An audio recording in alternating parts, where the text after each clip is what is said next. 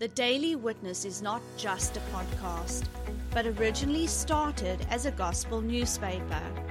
Trevor van Vieren Ministries distributes this newspaper free of charge, paid for by partners and friends. If you have not received a copy of this newspaper in your mailbox, feel free to download a copy from our website, www.thedailywitness.co.za. And now, enjoy today's podcast.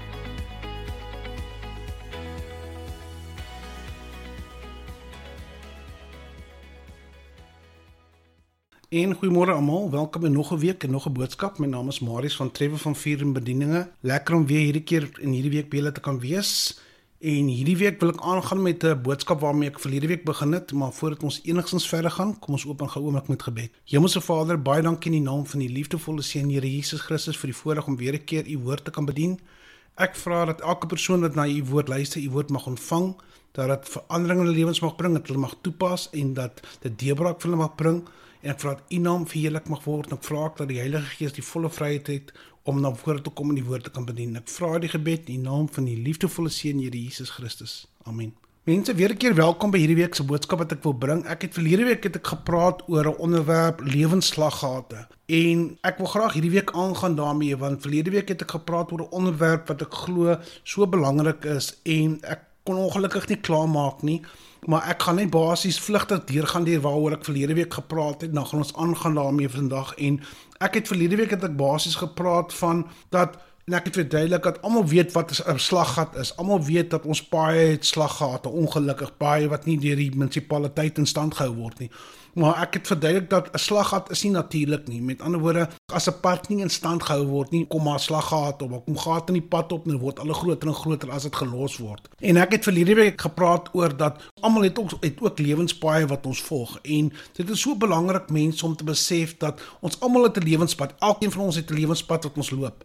En elke persoon het die keuse, gaan hy lewenspad sonder die Here Jesus loop of gaan hy lewenspad saam met die Here Jesus loop? En ek het verlede week uitgewys dat is ongelukkig ook lewensslaggate wat ons in ons lewens kan ondervind as mens nie aandag gee aan ons lewe en wat ons in ons lewe toelaat en hoe ons lewens hanteer elke dag nie. En ek gaan net vlugtig deurgaan. Ek het net 3 slaggate uitgewys, daar kan meer wees, mense, maar hierdie is die mees algemeenste slaggate wat na vore kom. En die eerste ene waaroor ek gepraat het was trots en hoogmoed. En ek het daar gepraat oor dat mense wat nie bereid is om die Here se korreksie te aanvaar nie, en mense wat hulle eie koppe wil volg, hulle gaan op 'n punt kom waar hulle 'n doodloopstraat gaan kry, want hulle gaan op 'n plek kom waar hulle nie weet wat te kan doen nie. En dit is 'n groot slaggat. Mense kan aangaan met hulle lewe, hulle kan dink, ek het nie die Here in my lewe nodig nie, ek is goed, ek kan op my vermoëns vertrou, ek kan vertrou op my kwalifikasie, dis alles goed en wel, maar mense, ons lewe in 'n wêreld wat besig is om al hoe meer en meer donkerder te word.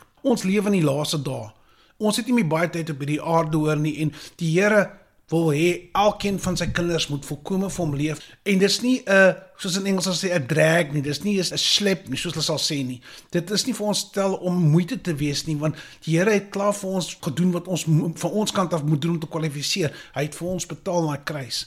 Maar mense moet ook besef, mense wat nie vir die Here wil leef nie, en mense wat hooghartig is en wat trots in hulle lewens het, wat dink hulle weet beter, hulle gaan nie baie ver kom nie. En ek het verlede week gelees uit Spreuke 16 vers 18, en ek het gelees uit die Afrikaans 2020 vertaling uit. Ek gaan nie weer 'n keer die skrifgedeeltes lees nie, maar ek het verlede week dit uitgewys. En ek het ook verlede week uitgewys dat die woord maak het so baie duidelik in Jakobus, dat God weerstaan nie hoogmoediges, maar nie genadiges gee genade. Dit is belangrik vir enige gelowige om te besef, as enige gelowige na die Here toe gaan, ons kan nie hooghartig wees, ons kan nie op mense neersien, en na die Here toe gaan sê, Here vergewe my nie. Hoe kan ons na die Here toe gaan en vir vergifnis vra as ons neersien op mense? In Jakobus 4 vers 6 bevestig het, ek het verlede week gelees. En ek het ook verlede week uitgewys, voorbeeld in Psalm 16 vers 11, dat die Here wil die gelowige help, en die Here wil vir sy kinders die beste gee, maar die belangrikste ding van alles is, ons moet die Here 'n spesiale plek in ons lewens gee. En dit is waar het belangrik is, want God is liefdevol, God is genadig, maar ons moet die Here 'n spesiale plek in ons lewe gee. Ons moet vir die Here Jesus en vir sy liefdevolle Heilige Gees en die Hemelse Vader 'n spesiale plek in ons lewens gee, ons lewenspad, met ander woorde, Ons is nie veronderstel om ons lewenspaai alleen te loop nie. Ons moet die Here se hand vat, ons moet die Here, help my asseblief met die lewenspad. En ek het ook verlede week uitgewys dat ons almal van die Here se genade afhanklik, dis waarvan ek nou net gepraat het. En ek het verlede week 2 skrifgedeeltes gelees. Een skrifgedeelte wat God se oordeel uitwys, is in 1 Korintiërs 15 vers 56 en ek het die boodskap uitgelees. En die ander skrif wat ek gelees het, wat baie duidelik is, mense wat nie vir die Here lewe nie, hulle gaan geoordeel word. En die hel is hulle uiteinde. En dit is in Openbaring 21 vers 8, ek het dit verlede week gelees, waar ek gesê het, mense wat nie vir die Here lewe nie, en ek het verlede week nogal spesifiek genoem, dat voordat ek Openbaring gelees het, ek vir mense genoem, asseblief dink aan hoe die wêreld vandag buite leef, dink aan hoe die films wat hulle wys in die teaters en op die TV, wat se tipe lewens daai mense weerspieël, wat se dinge hulle doen, en dink aan wat daai woord bevestig daar. En die wêreld laat dit so natuurlik lyk, so normaal lyk, maar Openbaring 21 vers 8 wys baie duidelik uit, mense wat daai tipe lewenstyle leef, gaan geoordeel word, en hulle gaan op 'n plek land waar hulle nie wil wees nie. En dis hoekom dit so belangrik is vir elke persoon om hulle eie lewens deur te gaan, en ek wil vandag praat daaroor, en ek het nie verlede week tyd gehad nie. En ek het ook uitgewys dat God het ons sy vryspraak gegee deur die Here Jesus in ons plek laat sterf, en dit is in Romeine 3 vers 23 tot 24. Ek het verlede week uitgewys. En ek het verlede week ook gepraat oor die tweede slaggat waaroor ek gepraat het, was vergifnis. En hierdie is iets waarmee baie mense mag sukkel, en baie mense mag dit nie besef nie, maar dit is iets waarmee soveel mense elke dag mee te doen kan kry, is om te vergewe. Ek weet dit is maklik in sommige gevalle gesê as gedaan, maar dit is belangrik mense, want ons moet mekaar vergewe soos die Here Jesus Christus ons vergewe het. Maar baie mense sukkel daarmee. En ek weet, daar mag areas wees, maar baie mense mag sukkel daarmee, want in baie gevalle mag mense mishandel gewees, of vrouens mag mishandel gewees het. Maar mense, dit is belangrik, ons moet die Here se hulp vra, en ons moet mekaar vergewe. En ek het verlede week uitgewys dat dit is belangrik dat ons mekaar vergewe, want die Here Jesus het daai opdrag self gegee in Markus 11 vers 25. En ek het verlede week gelees waar die Here self gesê het, ons moet mekaar vergewe. En ek het ook gelees in Kolossense 3 vers 13 verlede week, waar bevestig dat ons moet mekaar vergewe. En ek het toe gepraat oor slaggat nommer 3, en dit was 'n rusie en jaloesie. En ek het verlede week uitgewys dat dit is ook 'n area waarmee sekere mense mag sukkel. Baie gelowiges is jaloers op mekaar, en ek is jammer om dit te sê, daar mag tot kerke wees, bedienings wees wat mekaar kritiseer. Hoekom kritiseer hulle mekaar? Die Here Jesus Christus kom terug vir sy kerk, vir sy bruid sy kerk, nie kerke nie, sy kerk, dis een kerk. Maar daar's soveel mense wat aan mekaar se hare is, daar's soveel mense wat mekaar kritiseer. Hoekom kritiseer hulle mekaar? Dit wys net een ding doen, dit is jaloesie. Hoekom is jaloers op mekaar? Hoekom wil hulle mekaar kritiseer?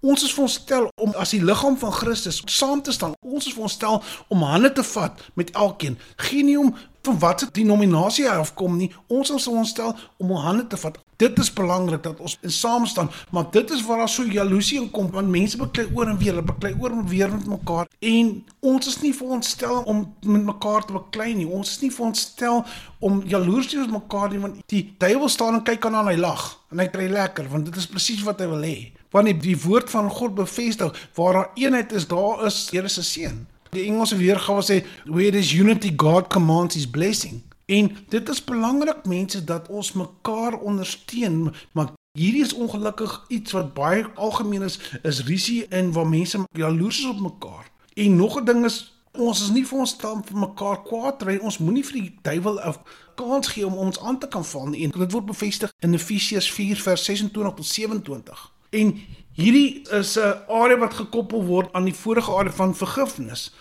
Want dit is belangrik dat ons nie met mekaar jaloers is en kwaad is, en dit is ook belangrik dat as 'n persoon bereid is om iemand te vergewe, 'n gelowige wat vergewe, 'n gelowige wat nie Engels sê hulle grudges die mense hou nie, daai persoon, daai gelowige gaan nie probleme met hierdie area nie. Want dit is belangrik om uit te vind wat die Here vir ons gedoen het, en baie belangrik, ek het verlede week uitgewys in Romeine 2 vers 11, dat die Here trek niemand voor nie. So daar's geen rede vir enige gelowige om jaloers te wees op 'n ander gelowige nie, want wat ook al daai gelowige het, is ook vir die persoon wat jaloers is op daai gelowige beskikbaar. Met ander woorde, hoekom is jy jaloers? Ek het nou net bevestig in Romeine 2 vers 11, dat die Here trek niemand voor nie.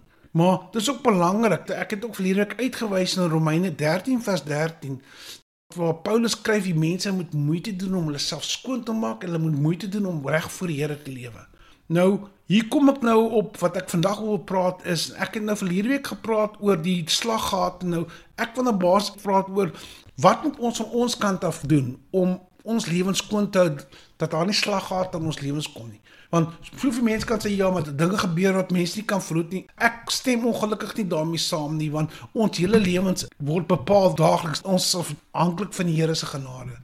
Ja, dinge kan gebeur, maar die hemelse Vader kan nie omkant gevang word nie. Want sy woord bevestig in Romeine 8 vers 37, niks kan ons van die liefde van God skei nie, tot dinge in die toekoms kan ons nie van die Here se liefde skei. Met ander woorde, niks wat hierdie wêreld ons rigting kan gooi, kan ons van die Here Jesus se Christus se liefde skei nie. Dit is in Romeine 8 vers 37. Met ander woorde, God kan nie omkant gevang word deur die vyand nie, want hy is klaar verslaan. En dit is belangrik, want soveel mense laat die duiwel oor hulle loop. Maar mense, het is belangrik om te besef, die duiwel is verslaan, die Here Jesus het hom totaal verslaan.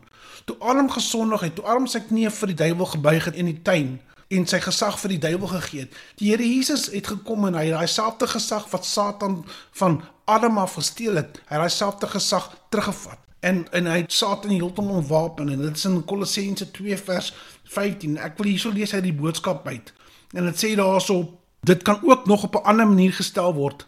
Jesus het die vyhandige geestelike magte en kragte totaal verslaan. Hy het behoorlik bo hulle geloop. Hierdie geestelike magte kan nou net magteloos in kettinge voortstrompel, terwyl Jesus as die groot wenner vooruitstap. In hierdie optog word Jesus se oorwinning aan die kruis feestelik gevier. Dit is daar vir almal om te sien. Die belangrike punt om hier uit te wys, mense, is dat elke gelowige moet besef, die duiwel verslaan. Die duiwel kan nie 'n persoon aanval as ons hom nie toelaat nie, en dis iets wat hy nie wil hê die mense moet weet nie. Hy wil nie hê die mense moet weet dat hy is verslaan nie, want 1 Johannes 4 vers 4 bevestig ook, groter is hy wat in my is, as hy wat in die wêreld is. Met ander woorde, elke gelowige wat die Heilige Gees in hulle lewens het, dit is die Gees van God wat ons in ons lewens het. En die duiwel is verslaan, hy het nie 'n kans nie. Maar dit is ook belangrik om te besef dat die duiwel is op soek na geleentheid en Engels hulle opportunities om God se kinders en die gelowige aan te val. En dit word bevestig in 1 Petrus 5 vers 8 en ek gaan lees in die Nuwe Lewende Vertaling wat sê: wees versigtig. Pas op vir die duiwel se aanvalle. Hy is julle groot vyand. Hy loop rond soos 'n brullende leeu op soek na iemand om te verslind. Die laaste stuk sê hy loop rond soos 'n brullende leeu op soek. Met ander woorde, as hy nie verslaan was nie, as hy 'n regtig krag gehad het, kon hy enigiemand aangeval het dat hy wou aanval, maar hierdie laaste punt wat sê op soek. Met ander woorde, hy is op soek na iemand wat nie weet wie hulle is in Christus nie. Hy is op soek na iemand wat nie hulle gesag ken nie. Hy is op soek na iemand wat nie die woord van God ken nie. Dit wys baie duidelik, hy het nie krag nie. Die duiwel maak staat op die mense se onkunde om hulle aan te val. Met ander woorde, as die vyand om 'n persoon aanval of 'n gelowige aanval, die eerste ding wat hy gelowige kan doen, is die woord van God. Kom ek wys uit, wat het die Here Jesus gedoen toe die duiwel hom versoek het op die berg? Die Here Jesus het elke keer het Satan teengestaan, nee, die woord van God bevestig. Die woord van God bevestig. Nou ons is vir ons daarmee self te doen. As ons enige teenstryd kry, as ons enige aanval kry, die woord van God is daar vir ons. En ons is ons stel om die duiwel op sy plek te sit, want hy is verslaan. Ek het nou net gelees in Kolossense. Maar soveel mense besef het nie, soveel mense raak bang. Ons is nie vir ons stel om 'n vloermat vir die duiwel te wees nie, want hy is verslaan. En mense kan 1 Johannes 4 vers 4 lees, wat sê, groter is hy wat in my is, as hy wat in die wêreld is. Dit verwys na die Heilige Gees van God. Dit is baie belangrik, mense besef dit nie. En soos ek gelees het in Efesiërs 4 vers 26 tot 27, moet die gelowige ook nie vir die duiwel hou vas op 'n lewensgee deur een van die slaggate wat ek uitgewys in hulle lewens toe te laat of om dit net te los nie. Met ander woorde, ek het uitgewys na die slaggate wat daar kon kom, en daar mag ander areas ook wees, maar ek het uitgewys na die 3 verskillende tipe slaggate waar mense kan beland. Die eerste slaggat waarna ek verwys het, was trots en hoogmoed. Die tweede slaggat waarna ek verwys het, was vergifnis. Die derde slaggat waarna ek verwys het, was risie en jaloesie. Met ander woorde, as 'n persoon enige van haar areas in hulle lewens ondervind, maak dit reg so gou as moontlik. As daar trots en hoogmoed is, raak ontslae daarvan. As daar risie is of bitternis is teenoor mense, raak ontslae daarvan. As jaloesie is, raak ontslae daarvan, mense. daai is areas in jou lewe waar die duiwel 'n houvas kan kry op jou lewe en jou kan aanval. Geen persoon wil vir die duiwel houvas gee om vir ons aan te kan val nie, maar as mense nie bereid is om aan daai areas van lewens te werk nie, dit gaan vir die duiwel basies 'n kans gee. Ek het nou net gelees in Petrus waar hy op soek is na geleentheid. As mense nie daai ding in hulle lewens regmaak nie, gee dit vir die duiwel 'n geleentheid om hulle aan te val. Met ander woorde, as mense nie bereid is om te vergewe nie, dit gee vir die duiwel daai geleentheid, soos ek nou gelees het in 1 Petrus, om mense aan te val. As mense jaloers is op ander mense, dit gee die duiwel 'n geleentheid om daai mense se lewens in te meng, soos ek gelees het in 1 Petrus 5 vers 8. En dit is baie belangrik. Met ander woorde, as daar tekens is van 'n slaggat in 'n mens se lewens, as iets kleins opkom, sort dit uit. In Korintiërs het ek ook gelees dat mense moet hulle lewens oophou vir die Here. En kom ek kyk na 'n paar skrifgedeeltes wat ek wil lees, maar hierdie is dinge wat mense kan doen om daai slaggate waaroor ek nou gepraat het te vermy. Kom ons kyk na die eerste ene waarna ek wil kyk is 2 Korintiërs 7 vers 1, en ek lees uit die boodskap uit wat sê: My liewe broers en susters, al hierdie beloftes is vir ons bedoel. Daarom moet ons nou dadelik elke verkeerde ding laat staan waarmee ons besig is. Ons moet alle onreinheid uit ons gedagtes verban. Eerbied vir God moet ons hele lewe vol. Ons moet met alles in ons daarna streef om volmaak te wees in ons toewyding aan God. Ons moet net doen wat hy van ons vra. Dit is in 2 Korintiërs 7 vers 1. Daar sê dit in die eerste deel. Daarom moet ons nou dadelik elke verkeerde ding laat staan. Dit bevestig wat ek nou net gesê het. As daar 'n slaggat in jou lewe opkom, 'n tuinis, hier sê Paulus ook, daarom moet ons nou dadelik elke verkeerde ding laat staan. Met ander woorde, maak dit dadelik reg, sorteer dit uit. En kom ons kyk nou nog 'n skrif wat bevestig wat ons moet doen, en dit is in Jakobus 4 vers 7 tot 10, en hierso gaan ek lees weer 'n keer uit die boodskap uit, en dit sê daarso: Wees gehoorsaam aan God en net aan hom. Verklaar die duiwel vyand nommer 1 in jou lewe en gee hom nie 'n enkele kans nie. Hy sal dan van julle af pad gee omdat hy niks kan regkry nie. Julle moet God se hand al hoe stywer vashou. Dan sal hy julle hand ook al hoe stywer vashou. As julle verkeerde dinge doen, hou op daarmee. Hou op om aan die een kant God te wil dien en aan die ander kant nog met julle sondes aan te gaan.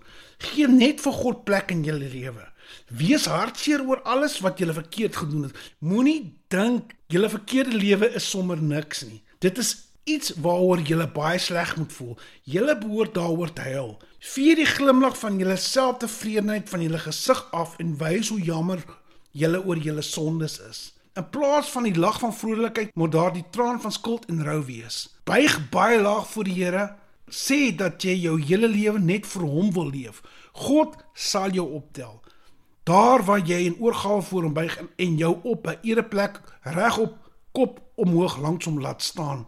Mense, ek het nou nog gepraat van mense moet nie sondes in hulle lewens toelaat nie, mense moet dit nie los nie. Hierso bevestig dit wat ek nou gelees het, Jakobus 4 vers 7 tot 10, hier bevestig dit. As iets in mense se lewens opkom, hier het ek het nou gelees, ons moet dit nie los nie. Hierso het ek weer 'n keer gelees dat ons moenie die duiwel vat kans om ons lewens gee nie. Weer 'n keer, hier weer bevestig dit in Jakobus 4 vers 7 tot 10. En kom ons kyk na nog 'n skrif wat ons gaan help, en dit is in Kolossense 3 vers 12, en ek kan weer 'n keer uit die boodskap uitlees. En dit sê daarso: God het julle gekies. Julle is sy spesiale mense in die wêreld. Hy is baie lief vir julle. Daarom moet julle die klere aantrek wat by julle pas. Julle moet baie vir ander mense omgee en gaaf met hulle wees. Wees op jou plek en moenie te veel van jouself dink nie. Moet ook nie ongeskik met mense wees nie, maar hanteer hulle mooi. Hierdie skrif Kolossense 3 vers 12 bevestig baie goed oor die eerste slaggat hoogmoed en trots. Hierso sê dit, moenie ongeskik met mense wees nie, maar jy moet ook nie te veel van jouself dink nie. Dit is in Kolossense 3 vers 12 mense, waaroor ek nou net gepraat het. Kom ons kyk hier na nog 'n skrif hierso wat ons gaan help, en dit is in Efesiërs 5 vers 1 tot 2. Hier lees ek uit die Bybel vir almal uit, en dit sê daarso: Ja, julle moet doen soos God doen, want julle is sy kinders. Hy is lief vir julle. Julle moet altyd lief wees vir ander mense soos Christus lief was vir ons. Hy het gesterf sodat ons kan lewe. Hy was 'n offer vir God, 'n offer waarvan God gehou het. Hierdie laaste skrif gaan basies oor dat ons mekaar moet vergewe. Hierdie skrifgedeeltes wat ek nou gelees het, ek gaan net vir die mense uitwys. Dit is in 2 Korintiërs 7 vers 1 en die volgende skrif wat ek gelees het was Jakobus 4 vers 7 tot 10 en die volgende skrif wat ek gelees het was Kolossense 3 vers 12 en die laaste skrif wat ek nou gelees het was Efesiërs 5 vers 1 tot 2. En weer 'n keer, hierdie is skrifgedeeltes wat mense gaan help het as daar areas in hulle lewens is waar daar probleme kom. Met ander woorde, as daar lewensslaggate opkom en sê, hoe het die ding in my lewe gekom? Waar kom dit vandaan? Hierdie is waarna hulle kan kyk. Hulle kan hulle self kyk, hulle kan na ons lewens kyk, hulle kan kyk na daai area. Is daar enige trots of hoogmoed in my lewe? Het ek enige, in Engels sal hulle sê grudges, of het ek enige griewe teen mense? Wat ek nog nie uitgesorteer het nie. Dit kan tot familie wees, dit kan werksvernote wees, dit kan werkskollegas wees, dit kan iets anders wees. As dit griewe is, sorteer dit uit. Laaste ene, om nie jaloers te wees op mekaar nie, om nie risie te veroorsaak nie. Met ander woorde, as dit goed gaan met iemand anders, wees bly saam met daai persoon. Moenie kritiseer die mense, want dit gaan jou nêrens bring nie. Dit kom weer 'n keer neer op hooghartigheid. Ek het in die begin verwys dat die Here is, die nederig is genadig, maar vir my die hoogmoedige en die hooghartige mense. Met ander woorde, 'n persoon gaan nêrens by die Here kom as mens hooghartig is en mens kritiserend is nie. Ek is jammer om te sê, van watter punt af kritiseer 'n persoon? 'n Persoon kritiseer van 'n punt af waar jy dink jy's beter as daai persoon. En dit is nie reg nie. Dis hoekom ek wil vir julle asseblief vra, asseblief indien moontlik, luister weer 'n keer na die eerste deel waaroor ek gepraat het van lewensslaggate en luister na hierdie tweede gedeelte ook wat uitwys hoe ons in ons lewens dinge kan doen om daai slaggate te vermy, hoe ons lewens kan skoonhou, hoe ons lewenspaai kan skoonhou. En ek het 'n pragtige skrifgedeelte hier gelees, julle mense. Veral die skrif wat sê dat ons moet aan die Here vashou, ons moet sy hand styf vas en hy sal ons hand stywer vashou. En dit was in Jakobus 4 vers 7 tot 10 uit die boodskap uit. Met ander woorde, as jy jou lewenspad stap en as dinge in jou lewe gebeur, hou die Here se hand styf vas. En want dit sê daar so, jy moet God se hand al hoe stywer vashou en die Here sal jou hand stywer vashou. Dis een ding, sy woord bevestig, hy sal ons nooit verlaat nie in Hebreërs 13 vers 5. So mense, asseblief, hou die Here se hand styf vas op julle lewenspaai wat jy loop en enigiets wat opkom, enige slaggat opkom, moet dit nie ignoreer, moet dit nie net ignoreer en aangaan nie. Sorteer daai slaggat uit. Maak hy slaggat reg en sover as jy gaan, hou jou lewenspad skoon, hou jou lewenspad reguit en hou jou lewenspad in stand. En elke persoon vir die Here leef sal 'n seën wees vir ander mense. Ek sê weer 'n keer vir julle nou baie dankie dat julle na hierdie boodskap geluister het en groot asseblief Romeine 10 vers 17, onthou geloof kom deur na die woord van God te luister. So luister na die woord van God, pas dit toe en laat dit vir julle seën vir almal bring. Baie dankie julle, hoor. Mooi bly. Hey everyone, if you enjoyed today's podcast, feel free to let us know by contacting us via our Telegram channel, Trevor van Vieren Ministries, or send us a message on our Facebook account.